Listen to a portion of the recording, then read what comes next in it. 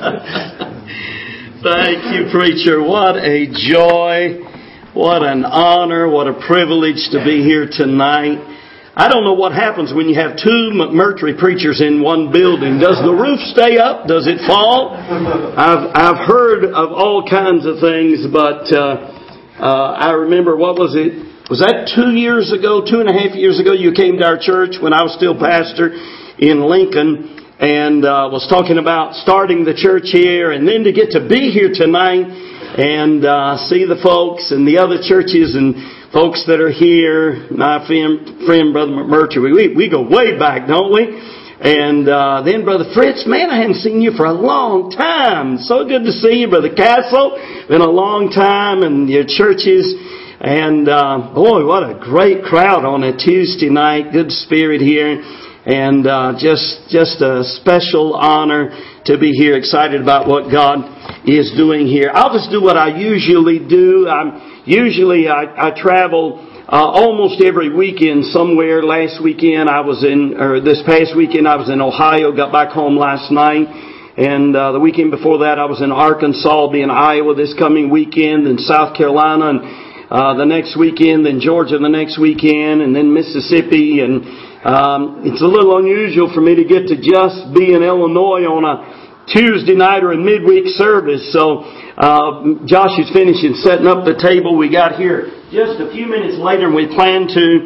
Ours is a ministry. I was pastor at Park Meadows Baptist in Lincoln for 36.5 years, and then realized my health wasn't going to handle pastoring, and it's like God sort of shoved me into the ministry of evangelism, and we can see now we're very much at peace with it, and God seems to be blessing and using it. But our ministry is helping families solve problems. Our website is solvefamilyproblems.com or solvefamilyproblems.org. And the DVDs are me preaching. The graphics, like you see, come up on the screen as I speak. This is the message I'm giving tonight. Another message I give quite a bit as I travel is Anger the Destroyer. Those are both a part of the Anger series. There are 9 DVDs in the Anger series. And there's a marriage collection, a parenting collection, a conquering bad habits collection, a men's collection, a ladies collection, just lots of over 100 DVDs on the table. Lots of churches and pastors use them for classes. And there are 80 of my DVDs now are in every prison in the state of Illinois, every juvenile detention center. On the way up here today, I talked to a chaplain at a federal prison in Louisiana. They've just started using the DVDs there. And so anyway, if you've got a use for them, then you'd be welcome to get them after the service. Get them right away. We'll pack up pretty quickly. And most important DVD on the table is Picture Proverbs. How many here have seen Picture Proverbs? Anybody here seen? Some of you have watched Picture Proverbs. It is really, I run into this all over the place now. The church I was just in, the pastor, he and his family had already been watching it. Several families in the church watching it. If you watch the chapter, Picture Proverbs is every verse in the book of Proverbs, with a verse on the left-hand side of the screen, a picture that communicates the meaning of the verse on the right-hand side of the screen. Over 1,000 pictures were used, no duplicates were used, and over 500 different Bible story pictures. And there are 3 key things happen if your family will watch Picture Proverbs every day. Watch the chapter that matches the day of the month. And your children will memorize the book of Proverbs without trying. How important is that anyway? The book of wisdom, this is the book of wisdom. And the book of Proverbs is the book of wisdom in the book of wisdom. And we've got testimonies already about that. I won't take time to tell you. The second thing that will happen is your children will learn over 500 different Bible stories. Bible stories that you're familiar with, such as Daniel in the lion's den, and then lots of stories you're not familiar with. Even pastors Pastors tell me all the time, I didn't know what those stories were. The angel rebuking Israel at Bochim. Do you recognize that story? Micah's priest and idols being moved out of the house. Do you recognize that story? Do you recognize the story of Oded rebuking the captives? Or just lots of Bible stories that are there that people don't even know are there. They've read through them, that they've sort of missed it. And what we recommend is that you watch the chapter that matches the day of the month. Whole family sits down, watches it. Pause it once and say to the family, why is that picture with that verse? If you don't know it, the reference is there, then you turn over to the Bible story, read the Bible story, and your children, the third thing that will happen is your children will learn how to interpret Scripture. When they answer the question, why is that Bible picture with that verse in Proverbs? Your children are doing exactly the same thing the preacher does when he stands up and interprets Scripture. They're learning to interpret Scripture and they don't even realize that they're doing it. And tying Scripture together with Scripture. So, really recommend Picture Proverbs. We used to carry our CDs with us. We've got a few CDs, but not very many. Almost every message on the table, we turned, plus 50 more, we turned into MP3s and put them on this one DVD, and we sell all of the stuff. When we take it into meetings like this, we sell all of it at a greatly reduced price, below wholesale price, while we are here. I'll mention one more DVD. This is not mine, but if you get this, you'll be glad you did, I promise you. I started carrying this just a couple of years ago now. I was at a homeschool convention in Virginia, and my friend Diego Rodriguez did this live in front of several thousand people. The most fabulous graphics you have ever seen in your life. I took the video back home, showed it to my church on a Wednesday night, and in 36 years of pastoring, I never had such a response to any video. People wanted to borrow it, people wanted to buy it, and everybody who watches this, the main word that comes back is mind-boggling. It's entitled, How Big is God? And he just starts out gradually and he builds and he shows how fabulous the universe God created really is. And anyway, I went online, tried to buy some more copies, and I couldn't find it anywhere online. Most fabulous creation DVD I'd ever seen, ever heard of. And I couldn't find it anywhere. And so I called him up and I said, Diego, you can't find it online. He said, I know it. He said, I do it at the conventions, and he said, I'll sell 2 or 3 or 400. And he said, I don't fool with it after that. And I said, man, it's the most fabulous creation DVDs anybody's ever made. You got to be able to somebody's got to be able to get it. He said, you want to carry it? And I said, well, sure. He said, you're now my exclusive distributor. So anyway, it really is. If you get that and you don't like it, I'll give you double your money back. I promise you. All right? It is really, really an incredible thing. February of 2005, a man wrote me a note and included his testimony. He said, I grew up in a 2-bedroom raised house in Mississippi. My mom, dad, 3 brothers, 2 sisters were at home. My earliest memory starts at about age 5. My father was a hard worker at a shipyard in New Orleans. He worked the 3:30 to midnight shift, would leave home at about 1 p.m. while his children were at school, return about 2 a.m. the next morning. He would sleep till 11 a.m. the next day. Our home had wooden floors. My father had a rule in our home, don't wake him up or else. I remember being second to the oldest at home, always living in fear of waking my father up by walking too hard on the wooden floors or banging something. When we did wake him up, by the way, there's sound effects all the way through this, including gunshots. So just be prepared and don't worry, some crazy nut hopefully doesn't walk in here in the middle of it, all right? And when we did wake him up, which was only a few times, it would be terrible. He would become very, very angry, yelling, screaming, hitting with the back of his hand. We lived on pins and needles, afraid of setting my father off. That type of life seemed normal to us. We didn't know any better. All of our friends' dads were the same way. Now I'm 40, got married as a teenager, my wife and I both, and I started my family by ruling them with the same anger my father dealt with.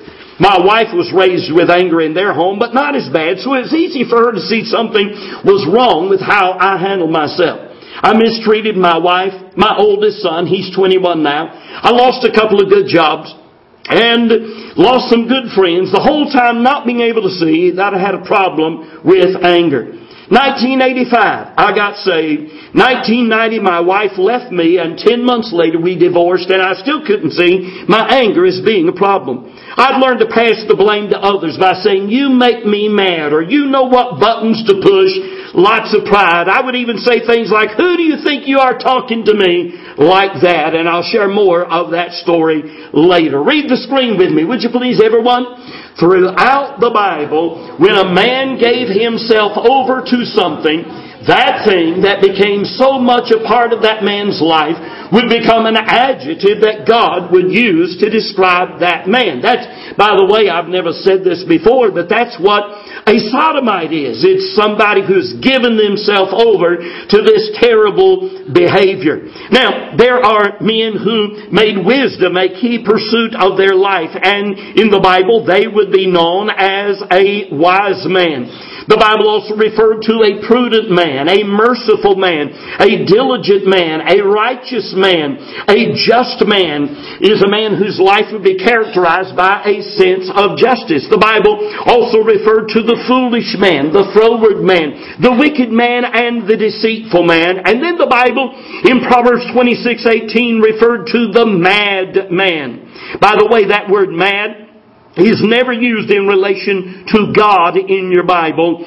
The words anger, angry, wrath, wrath, fury, furious, indignation, those words are all used, but the word mad is never used about God Himself. And in Proverbs 29:22, to the angry man who stirs up strife, and in the same verse is the furious man who abounds in transgression. And Proverbs also calls our attention to the wrathful man who stirs up strife. An angry man is a type of person who is knowingly or unknowingly addicted to anger. You can tell he's an angry person because he's always stirring the pot of strife. He may not know that across his forehead is written the term angry man, but God and others see it written there all the time. An angry man or woman is a person out of whom angry words, attitudes, or actions may erupt at any time. Whenever I think of an angry man, there's one verse that often comes to mind. Men or women with an anger problem should post this verse on the mirror where they see it every day. It is Proverbs 19:19. Read it with me. Would you please out loud, everyone? A man of great wrath shall suffer punishment, for if thou deliver him, yet thou must do it again. Now, great wrath there is harsh wrath. The Hebrew word for wrath is translated fury 67 times, wrath 34 times, and poison 6 times. In Deuteronomy 32, it is the poison of serpents and also the poison of dragons. So what is the high cost of the poison of this man or woman's anger? First of all, I want to point out to you that the high cost of anger is the time of others to deal with the angry person's problem. To word it another way, the high cost of anger is the ceaseless occupation of others to deal with your problem, either number one, because you refuse to see it as a problem. That is massive. You have no idea how massive that is. Or secondly, because you refuse to take the necessary steps to truly get victory over the problem. Notice the verse again. A man of great wrath shall suffer punishment, for if thou deliver him. This is somebody else coming in and delivering this person from the consequences of his or her anger. And if you do that, then you got to do it again and again and again. It just keeps going.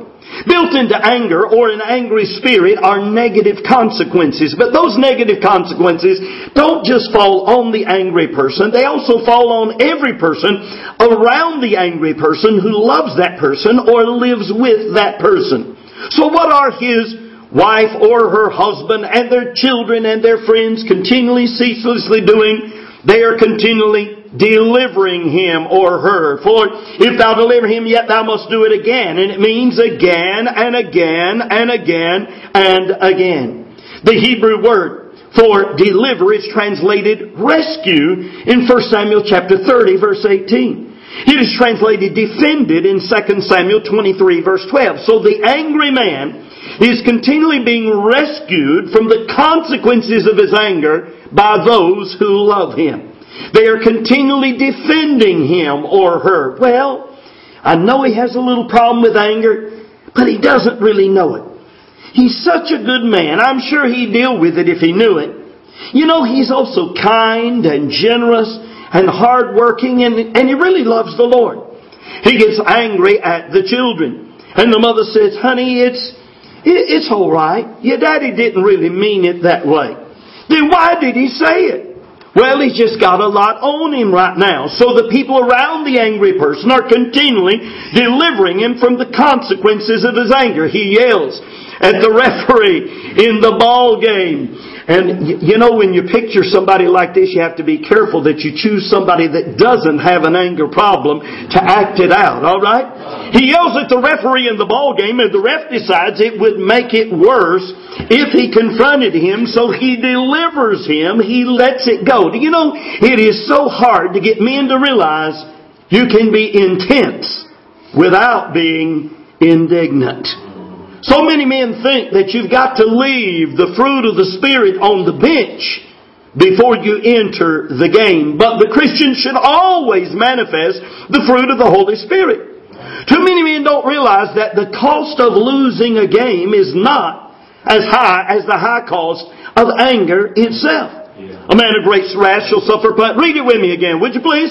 A man of great wrath shall suffer punishment. For if thou deliver him, yet thou must do it again. And the Hebrew word for deliver shows up again in 1 Samuel chapter 17, which is the chapter, some child here. Tell me, what is the chapter 1 Samuel 17? What's it about? Some child here. Lift your hand and tell me. 1 Samuel 17. Any child here know? I'll put the picture up. Now tell me. Yes, sir. The story of David and Goliath. That word deliver shows up there. Here's what happened. David said to Saul that a lion came and took a lamb out of the flock. And I went out after him, smote him, and delivered the lamb out of his mouth. Same word there, deliver. A man of great wrath shall suffer punishment. Thou deliver him, thou must do it again. David said, I delivered the lamb out of the lion's mouth. So don't miss this. It's like the angry man is trapped in the lion's mouth of his own anger. And those who love him are continually rescuing him from the consequences of it. But in many cases, he refuses to admit where he is, or refuses to truly seek God's deliverance if he does know that he has the problem. A man in the Bible, I believe, could have been called an angry man, or a furious man, or even a madman, was Israel's first king, King Saul. Those around Saul were constantly delivering him from the consequences of his anger. In 1 Samuel 14, Saul would have killed his own son Jonathan simply because Jonathan ate some honey. Saul's men, the soldiers, stepped in and stopped their king from killing his own son. Twice in 1 Samuel 18, angry Saul tried to pin David to the wall with a javelin. In chapter 19, he tried to do the same thing again. Also in that chapter, Saul's daughter Michal saved her husband David's life by letting David escape through a window. She also lied to her daddy Saul about David being sick and made it look like David was in bed when he wasn't in bed at all. Michal, the daughter, was just saving her husband David's life, but that's not all she was doing. She was also delivering her daddy Saul from the consequences of his anger. In chapter 20, Saul tried to smite Jonathan, his son, with a javelin because of his anger at David. That is 4 times that man tried to pin somebody to the wall with a javelin. In chapter 22, Saul in anger had Doeg kill 85 priests plus men, women, children, and babies. How is this madman king even staying alive? Others are continually delivering him. I remember several years ago now getting a call. We've had this ministry a little over 20 years. And I counseled a pastor whose son was rebellious. And I told the pastor what he needed to do. I said, you need to take a trip with your boy. And just spend time with him and love him and praise him and have a great time together and try to win his heart back. And then the son went to his mother and the mother called me and said, what do I do with this? The son went to his mother and said, Mom, I'm afraid to go and be alone with Dad. What if he blows up while we're gone? It's just the two of us. Do you know what happened? That mother had been a neutralizing force for the father and son's relationship for years. She had delivered her husband, a preacher, over and over and over again. The time finally came when she couldn't deliver him anymore. And that is typically what happens. Eventually an angry man will reach the point where you just can't deliver him anymore. May I ask you, how much time have others spent dealing with your anger? Do you recognize the problem? Has your anger problem been a part of your life so long that it just seems normal? It is just normal human life to you until you personally recognize it, face it, quit denying it, repent of it, receive God's grace, make yourself accountable to others. People will just keep delivering you until they reach the point most people eventually give up. Wives have delivered their husbands until they lost all their children. We hear about it all the time.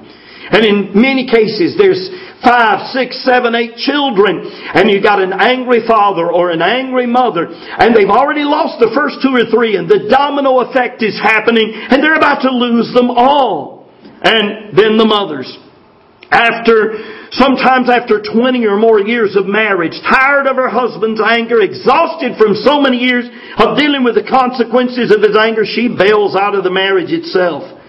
And a lonely man gets a girlfriend who foolishly thinks that an angry man is better than no man at all. Not so, girls. So what is the high cost of all anger? First of all, the time of others to deal with the angry person's problem. Secondly, is the loss of the angry person's own testimony. You recognize this verse, Proverbs 22:1. Read it with me, would you please? A good name is rather to be chosen than great riches, and loving favor rather than silver and gold. A good name rather to be chosen than having a lot of riches, and loving favor, loving respect better than having a pile of silver and gold. I wonder how many people would continue to get angry if every time they got angry or every time they spoke angry words, they were fined and had to pay $10,000. That's what that stack is. Did you know that your anger is costing you more than that? A good name is rather to be chosen than great riches. Is costing you the testimony of a good name. I said earlier I was pastor for 36 and a half years. You wouldn't believe how many times as a pastor I heard things like this. Doesn't so-and-so know that he has a problem with anger? Doesn't so-and-so know that she has an anger problem? And you would not believe how much time I spent as a pastor dealing with people's anger. And I love folks. I figure I'll just be doing it for the rest of my life, and it's all right. I'm not doing it now as much as I was. But stop and think about your testimony. There are 2 specific ways the Bible points out an angry person loses his testimony. First of all, is by the foolish, ridiculous things angry people do. Proverbs 14:17 comes right out and says it.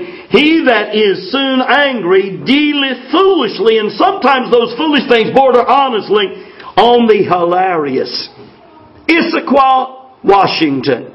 A man was coaxed out of his home by police after he pulled out a handgun and shot his personal computer 4 times in the hard drive and once in the monitor. That's the way you repair a computer. Now I want to tell you. In the 1960s, a man with a Chevy Nova, guys, don't drool now, Was trying to put a new stereo in it. He got frustrated when he couldn't get it to install properly, and he started stabbing the dashboard of his beautiful new Nova with his screwdriver. That really helps, you know that? One of the best books on anger I've ever read is available as a free download on my website. It's by Larry Darby. It's entitled, Are You Angry? It was a key resource for me as I was studying for this message. And Larry Darby said this: frustration is like jet rocket fuel for an angry spirit. He also said this. He said, I remember losing my temper at my garden hose. It was a sultry summer day when that perverse piece of plastic challenged me to a duel. I pulled on my end, but it remained ensnared upon a distant tree root. I angrily pulled harder. It became my appointed duty to avenge this act of defiance, lest other garden gadgets become equally rebellious. The hose was never the same after that. Neither was my back. Imagine being so foolish to think that I could punish a garden hose. Who did I think was going to pay for a new hose or fix my aching back? You ever break things in your anger? Did it help to solve the problem? Oh yeah, when all those other toilet repair kits learned that I stomped the first one to pieces, they never gave me any more trouble after that.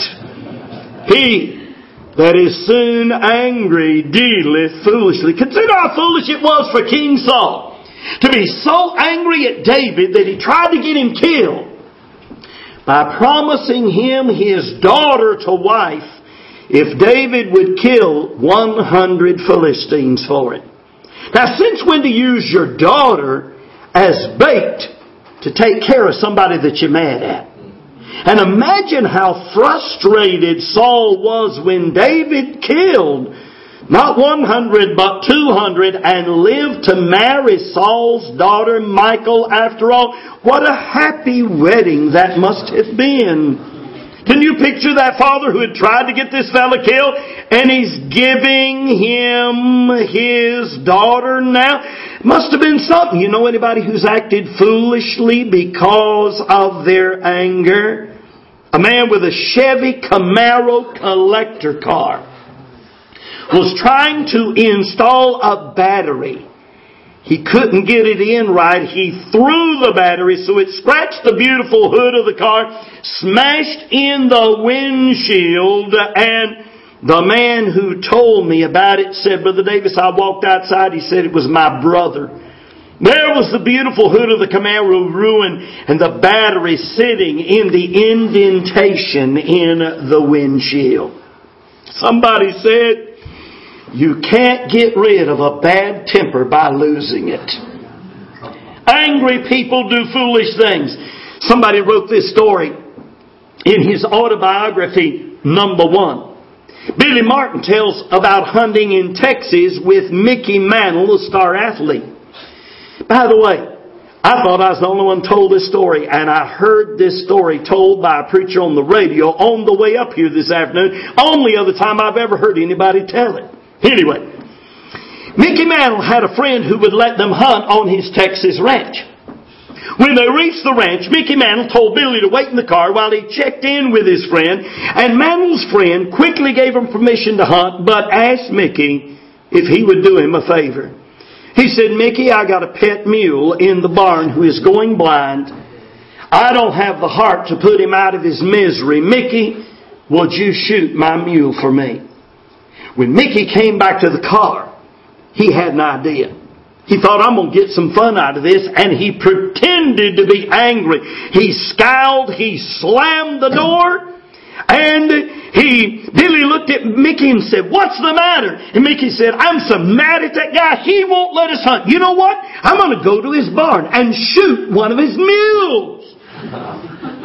Mantle started driving like a maniac to the barn. Billy Martin protested, we can't do that. Mickey Mantle was adamant. You just watch me, he said. They got to the barn. Mickey Mantle jumped out of the car with his rifle, ran inside, and shot the mule. And as he was coming out, he heard 2 more shots. And he ran back to the car. He saw that Billy Martin had taken out his rifle too. He looked at Billy and said, "Billy, what you doing?" Billy looked back, his face red with anger. He said, "We'll show that rascal I just killed 2 of his cows." You see, angry people do foolish things. 2 ways an angry person loses his testimony: the foolish things that he does. Secondly, by the mean things that angry people do.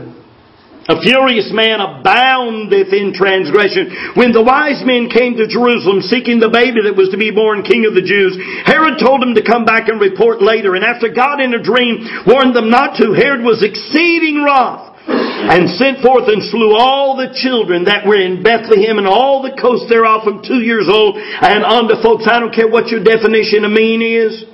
That's mean. And you know, when a man does something in anger that is really mean, his testimony may be destroyed forever. Listen to this article from the Boston Herald newspaper. A minister is accused of breaking the jaw of a math teacher who gave his daughter a poor grade in conduct. I always wonder, where did she learn her poor conduct? And the teacher tried to walk away from an argument with Dale Robinson, associate minister of the Greater Love Tabernacle. But Robinson chased the teacher, punched him in the head twice. Security officers and other administrators broke up the fight. Balaam's anger at his donkey made him both foolish and mean. God, you remember, was righteously angry at Balaam for going with Balak's men. Remember that God's anger is always righteous. Man's anger is always unrighteous. And I really cover that more in detail in some other messages. In fact, my newest message on the demonic-like nature of anger, I'm going to just throw a portion of that message in right here. Here's what I say in that message. The Holy Spirit will give you control of getting angry. Once you get angry, you lose control. Some people hurt and kill, but everybody who gets angry sins. Anger in people is always a negative thing. Anger in God is never a negative thing. The only time in the Gospels we're clearly told that Jesus used anger was in Mark chapter 3 verse 5. The Pharisees could see that Jesus was about to heal on the Sabbath day a man with a withered hand. And it's interesting, the complete control Jesus had of his anger. He really did nothing with his anger at all.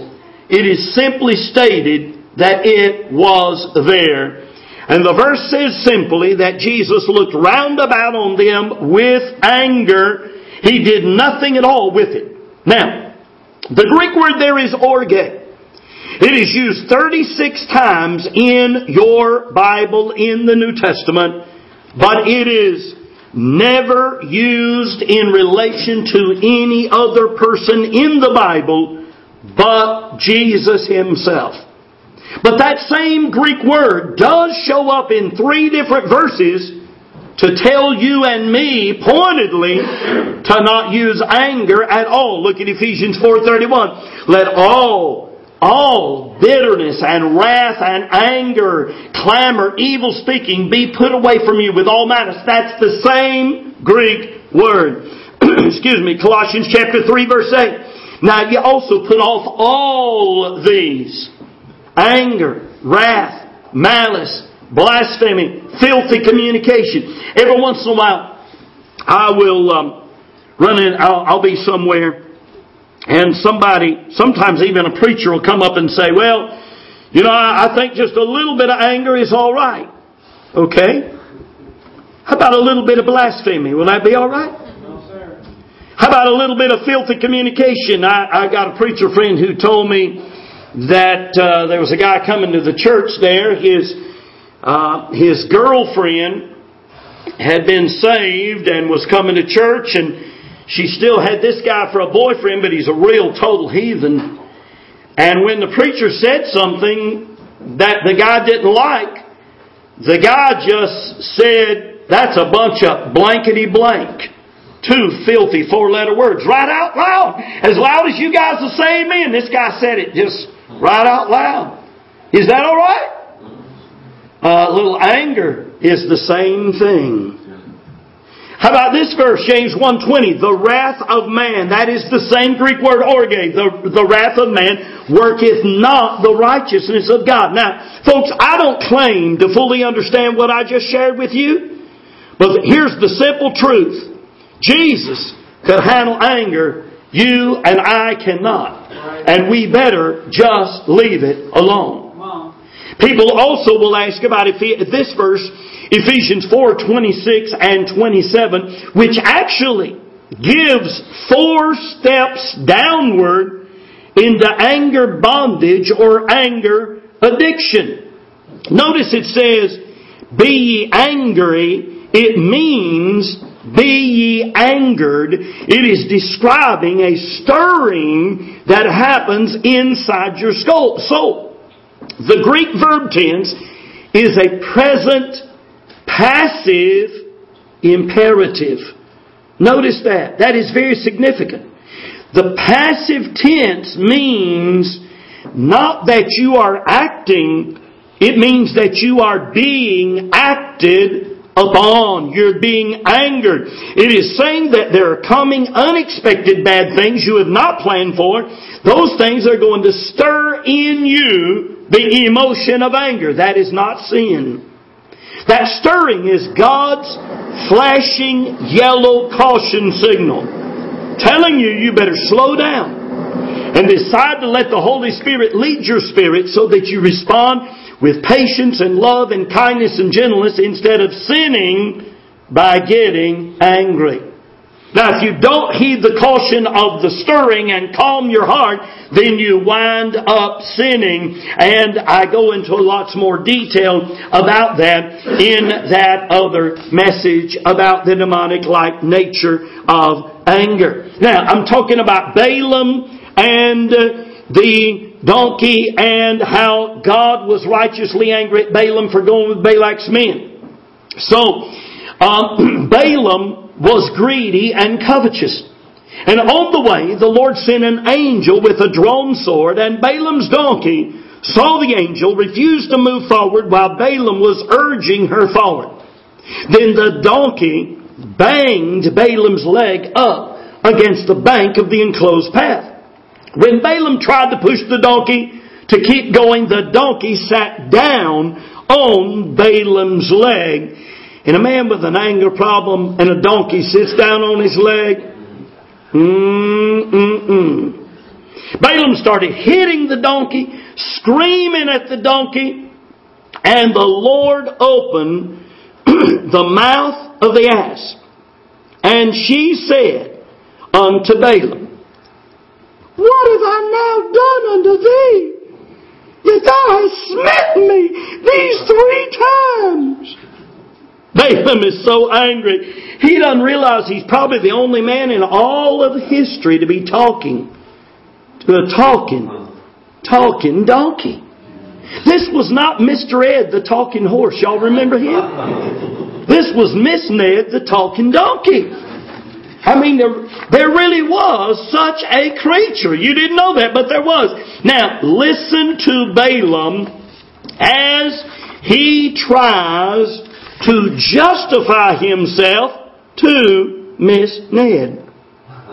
Non-repentant, angry people are always justifying themselves, defending what they do. Their justifications are often more childish than the children that they try to justify themselves to. In this case, you could say that Balaam is more of a stubborn donkey than his donkey. And Balaam said unto the ass, because thou hast mocked me, I would there were a sword in my hand, for now would I kill. Typical angry person.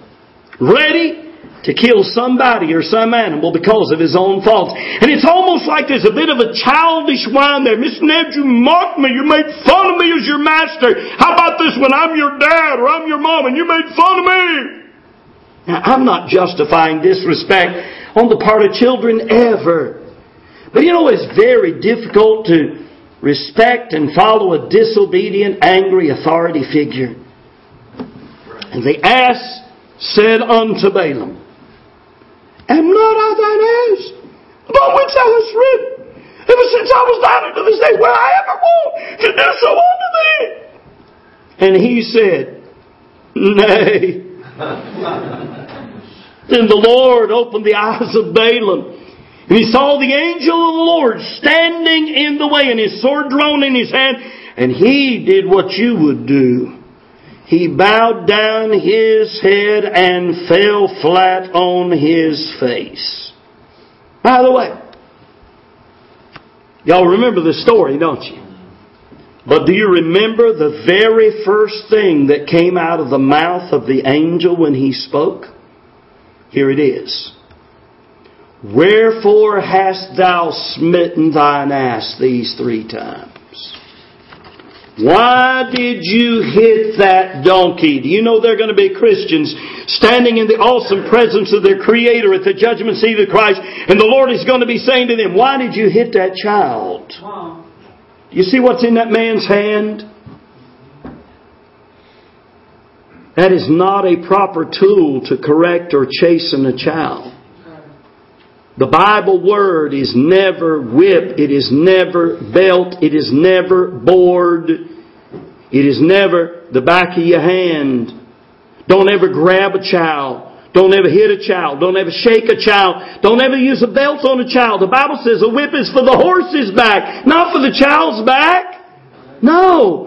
The word is always, check it out, it is always rod. It is a little thin rod that if you use it on a child when they're real little, the child don't even hardly feel it. But somebody asked me I did a question and answer session in Ohio this weekend. I was asked a question, and it dawned on me what the answer was to that question. They asked the question, how do you know when to start spanking a child?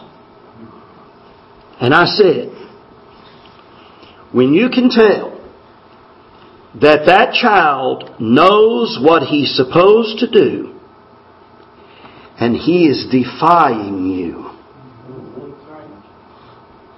that's the time to spank that child. And I said, that little boy may still be in a diaper. And you know what? When you use that rod, when you take time and explain to him what he did wrong, and you use that rod on his diaper, he won't hardly even feel it, and it doesn't matter. It's like the Creator God Himself built it into human life. When he hears that come on his little backside, he don't have to feel it. All he has to do is hear it. Oh! It's like God is the one who said the rod is the thing you use. It's a little thin limb. Sometimes it'll leave just a little bit of a mark on somebody, but it doesn't even have to. It'll work if you work it. And now, folks talk about standing in the corner. This is from a different sermon where I deal with parenting.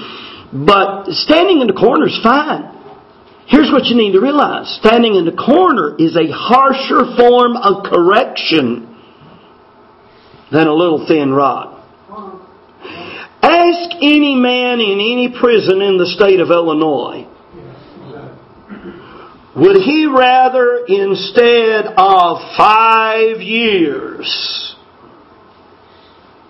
standing in the corner, that's what they're doing, would he rather had somebody give him 5 or 15 or 25 or even 50 with that rod? I'll tell you, he would have taken the rod. The standing in the corner is a harsher form of correction. Anyway, I got to get back to my sermon here. Y'all got me off there, all right? They're going to be Christians standing in the presence of their Creator at the judgment seat of Christ, and the Lord's going to be saying, why did you hit that child? Why did you scream at your wife? Why did you holler at that employee, that co-worker, that referee, that coach? And the angel told Balaam, check out what the angel said to Balaam next.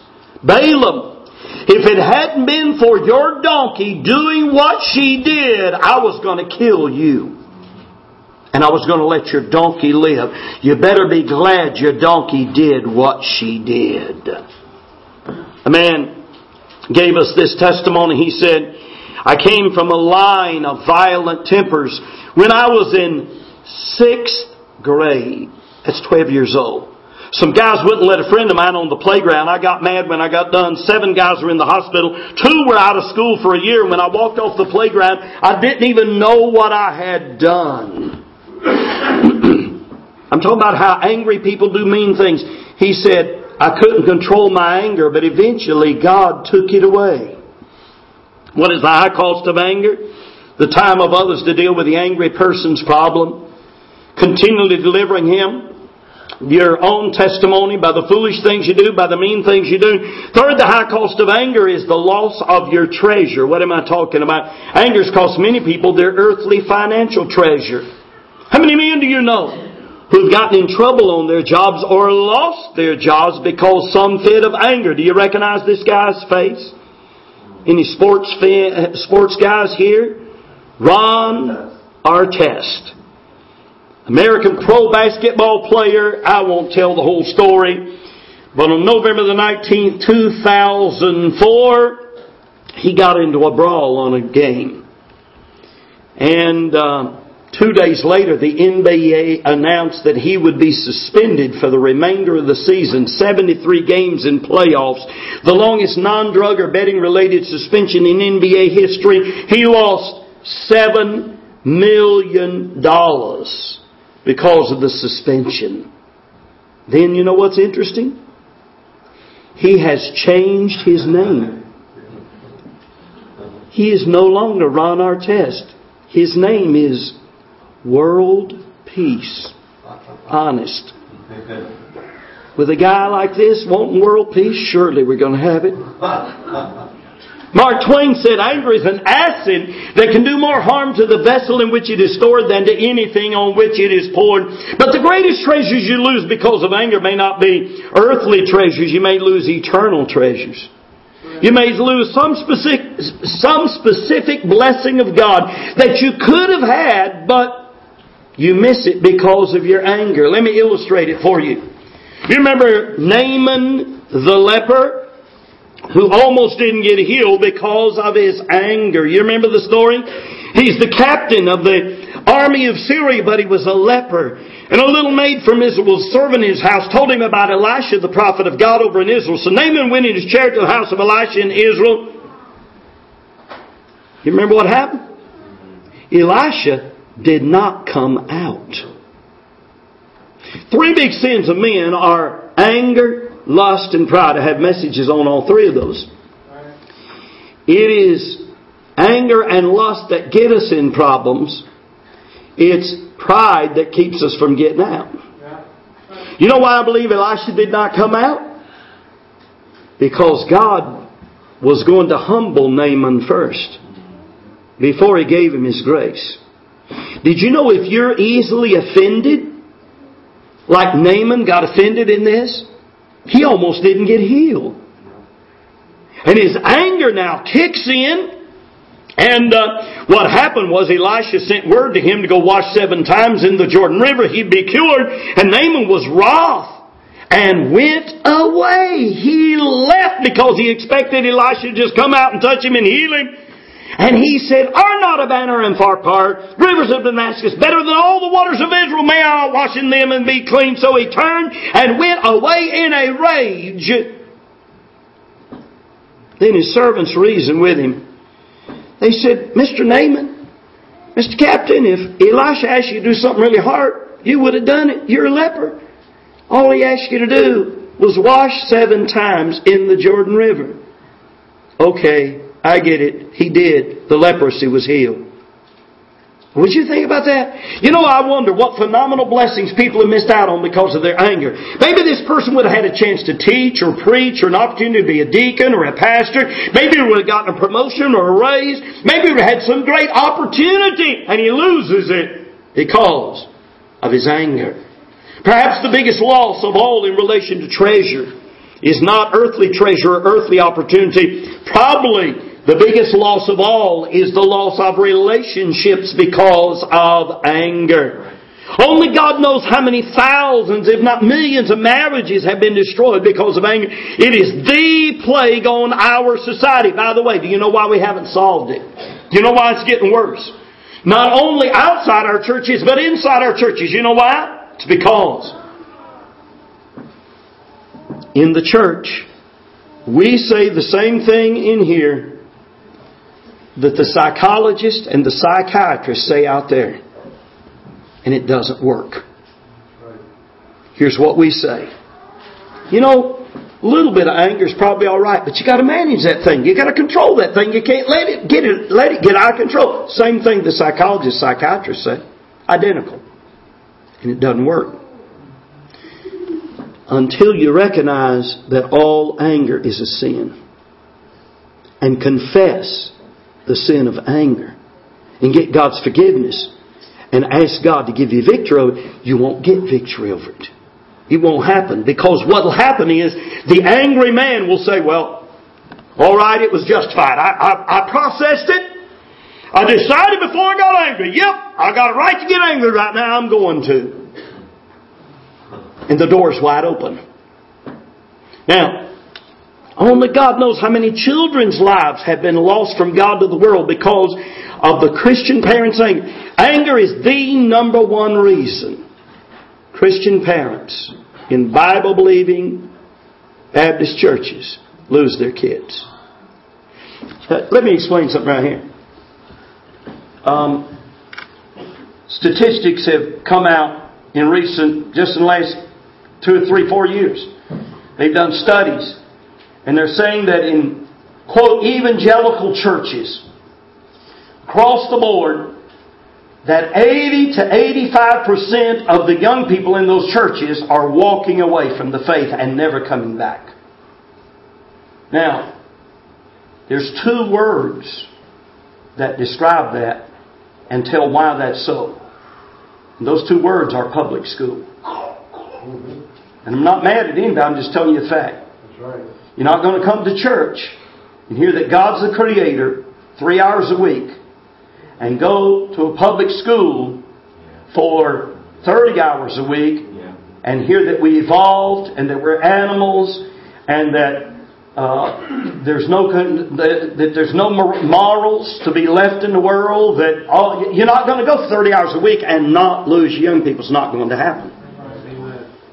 Now, among more conservative churches like this church, where now the anger does play a factor in the other as well, by the way. It is a factor because all across the board, almost all the evangelical churches still excuse the anger and say it's all right.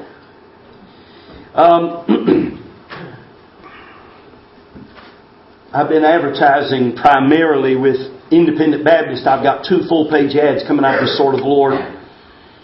In the month of November, advertising my anger series, and then next year I'm going to start advertising to the whole group out yonder. I've been trying to reach Independent Baptists, I've been focusing on them for several years. They're my group, that's what I am.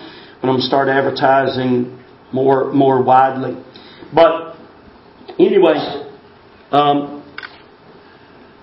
reason we lose our kids when we homeschool them or Christian school them and try to protect them. And by the way, there's no second-class Christians here tonight. Everybody's welcome here. I'm just telling you some truth, all right? Take what you can swallow. If you can't swallow it, it's all right. You're still loved. And the reason we lose our children is because of the anger in one or both of the parents.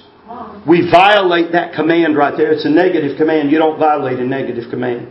You violate a negative command like this, there's only a little handful of negative commands in the Bible in relation to the family. You violate any of them and you destroy the family.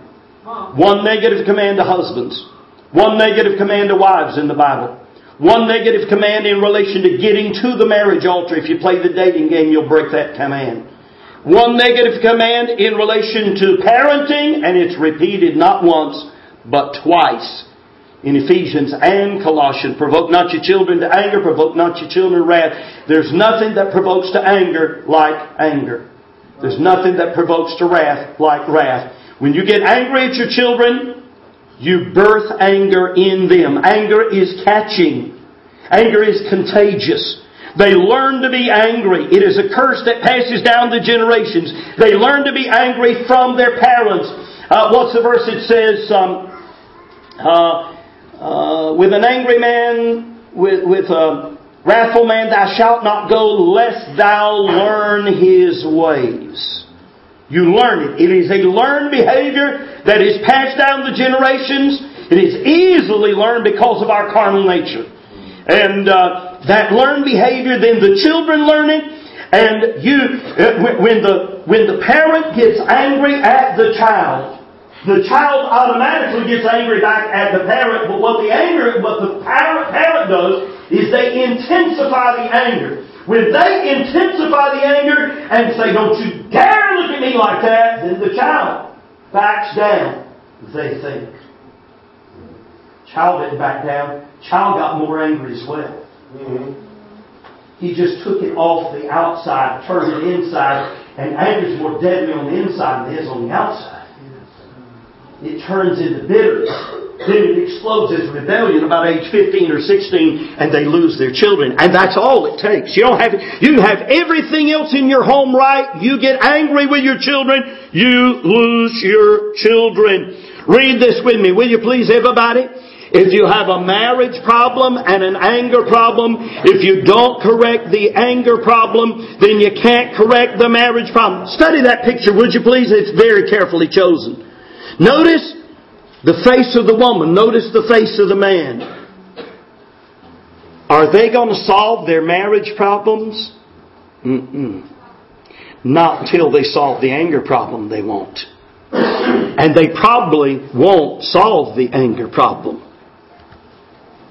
Read it with me, please. If you have a parenting problem and an anger problem, if you don't correct the anger problem, then you can't correct the parenting problem.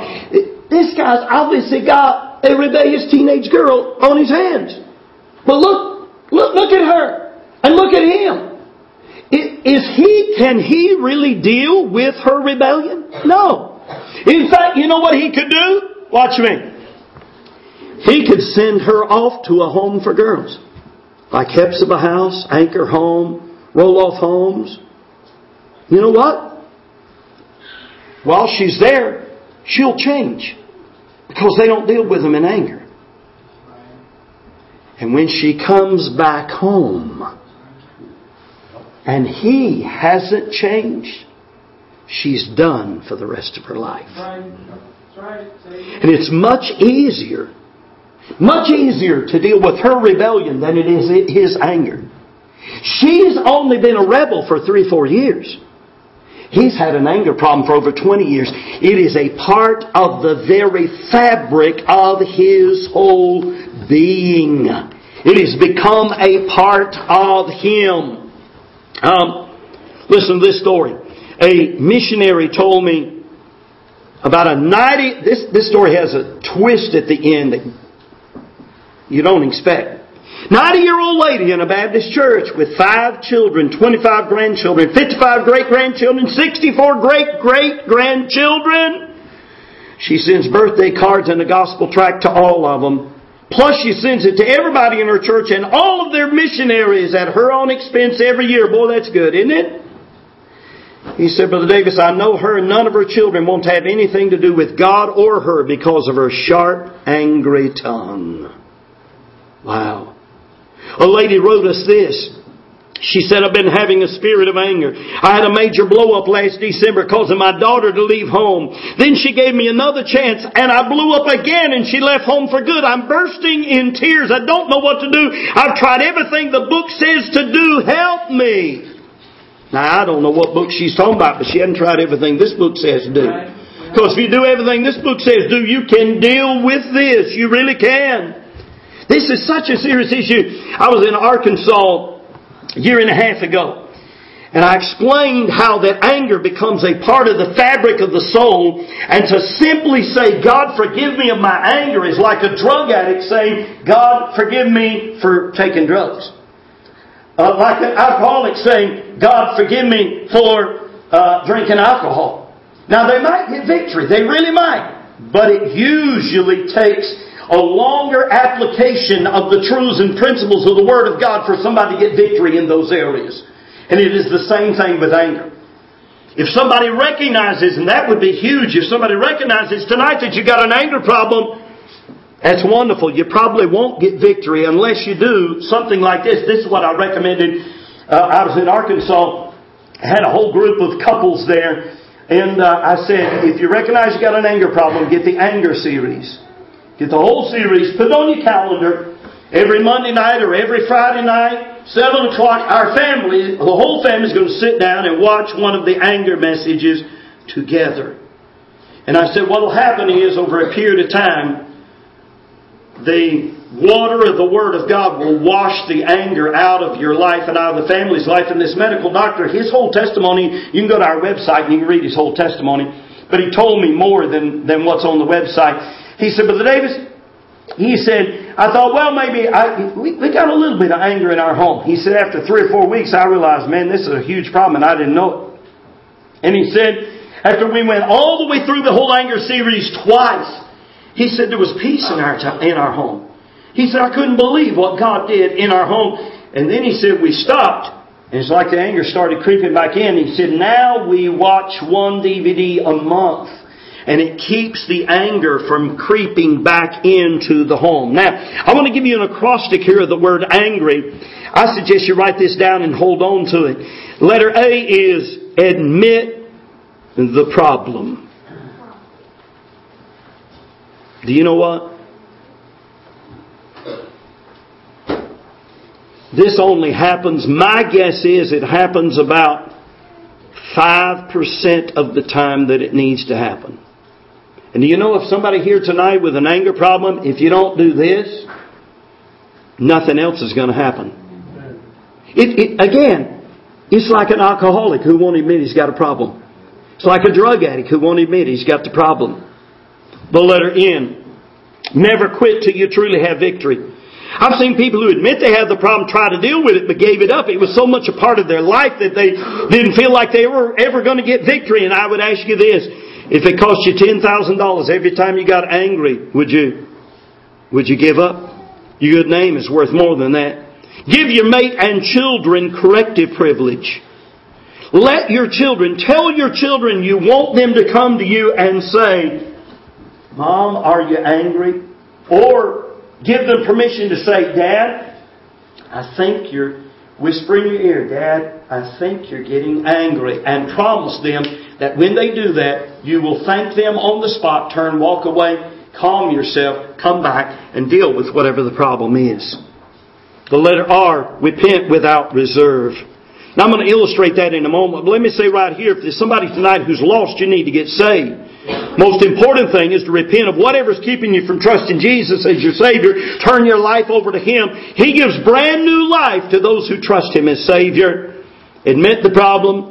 Never quit till you truly have victory. Give your mate and children corrective privilege. Repent without reserve. Yield to the power of the Holy Spirit consciously 3 times a day. You remember what David said? Evening and morning and noon will I pray and cry aloud. And take the fruit of the Spirit. Galatians 5. Post it somewhere in your home. And use it as a reminder to you to ask yourself, am I manifesting the fruit of the Spirit on a regular basis? I'm going to skip a story here. I was sitting at the table with one of my best friends, Brother Larry Brown. A lot of people in this room know Brother Larry, don't you? Let me see your hands. How many? Yeah, y'all know Brother Larry. And he's such a good friend. Y'all remember when his wife Diane died? Was that 2 or 3 years ago? He's married to one, remarried now, doing great with his new wife Rhonda, just going well.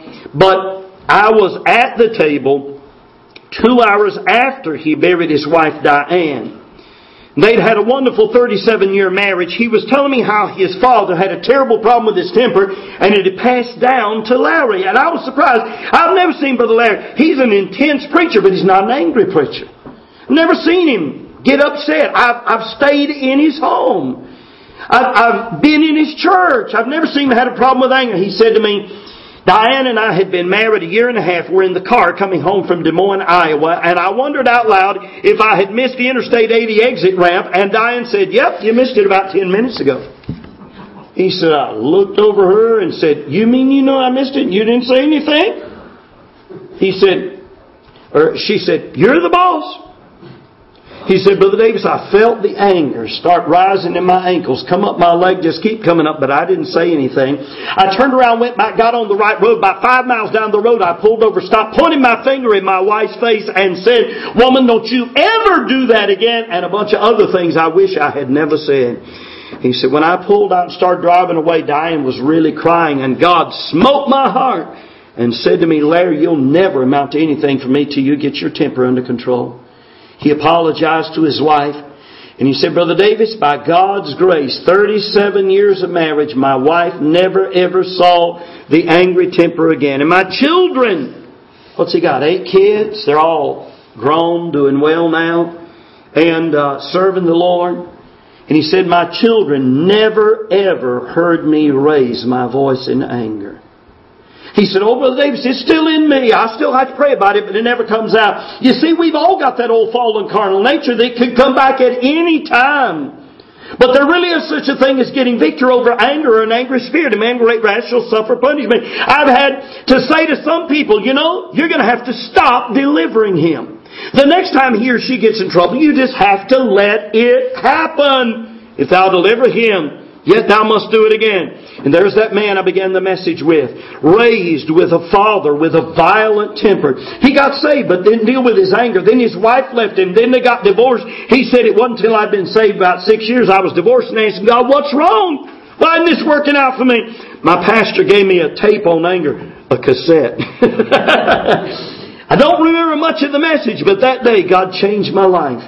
That man said if I got mad once a month, blow up, yell, scream, my family walk around our home 29 days afraid of setting me off. You see, living next door to an angry person is like living next to a volcano that who knows when it is going to erupt. But watch me. That volcano under the surface has lava flow that is continually stirring and moving, and the people around that person sense the moving and stirring of that lava flow all the time until occasionally it blows up. And an angry person thinks that if he doesn't blow up, he's doing all right. Or if I blow up once every month or two, I'm doing fine, but you're not doing fine. He said the Holy Spirit reminded me of the way it was in my home as a boy. The fear my father cast on my whole home. God broke my heart, and I realized I've been doing the same thing to my family. And that day I sat my children down and asked them to forgive me. We cried, we prayed together. I called my ex-wife at her house, explained to her what God had shown me, and asked her to forgive me, and told her I was sorry. She said she knew the problem a long time ago. About 2 years later, my wife called me up and said, I want to come home. And I said, come on. And I never forgot when she walked in the door, she looked at me and she said, I'm not the same woman that left. And I looked at her and said, I'm not the same man that left. And he said, we just celebrated our 20-year anniversary. Hard to believe. A person can be so blind and not see something so clear, even though it's right in front of our faces. He's walking around for years with angry man, mad man, furious man, wrathful man. It was right on his forehead. Other people saw it. He didn't see it. When he finally saw it, admitted it, asked God for His help, God gave him victory. And I want to tell you, God will give you victory when you read it with me, please. Admit the problem. Never quit till you truly have victory. Give your mate and children corrective privilege. Repent without reserve. Yield to the power of the Holy Spirit consciously 3 times a day. Would you bow with me, please?